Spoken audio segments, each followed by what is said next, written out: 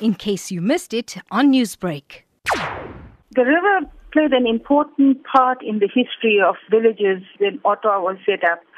We had people from the community used to use the river for livelihood purposes, washing, fishing, bathing, collecting water for drinking. And over the years, we noticed that the quality of water in the river has been affected. We understand that after the torrential rain that we experienced in the province for the last few weeks, that there was a lot of debris and pollution that was in the water and around the river area. Take us through the devastation that you had encountered. The residents along the river banks, that's in Riverview Road, were badly affected because their banks had broken and therefore their properties were compromised. And that urged us to go and view the river and see what was happening.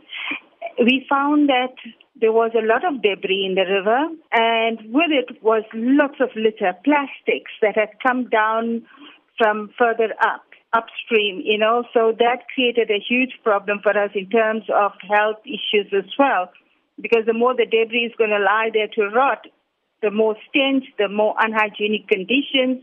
No one uses the river anyway because it's so badly polluted. Talk to me then about the intervention that your forum is proposing to be able to clean up that area. We had called upon the residents of Ottawa to come and assist us with cleanup, but I think they kept away due to the pollution in the river.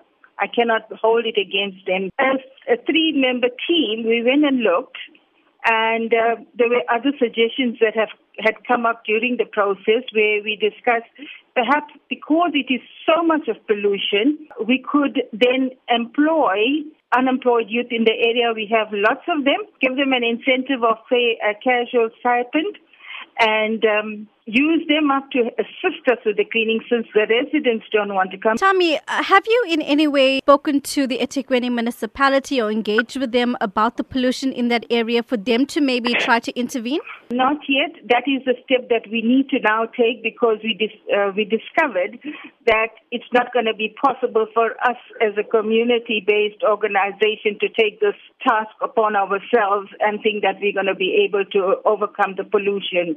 It's not going to happen. Newsbreak, Lotus FM, powered by SABC News.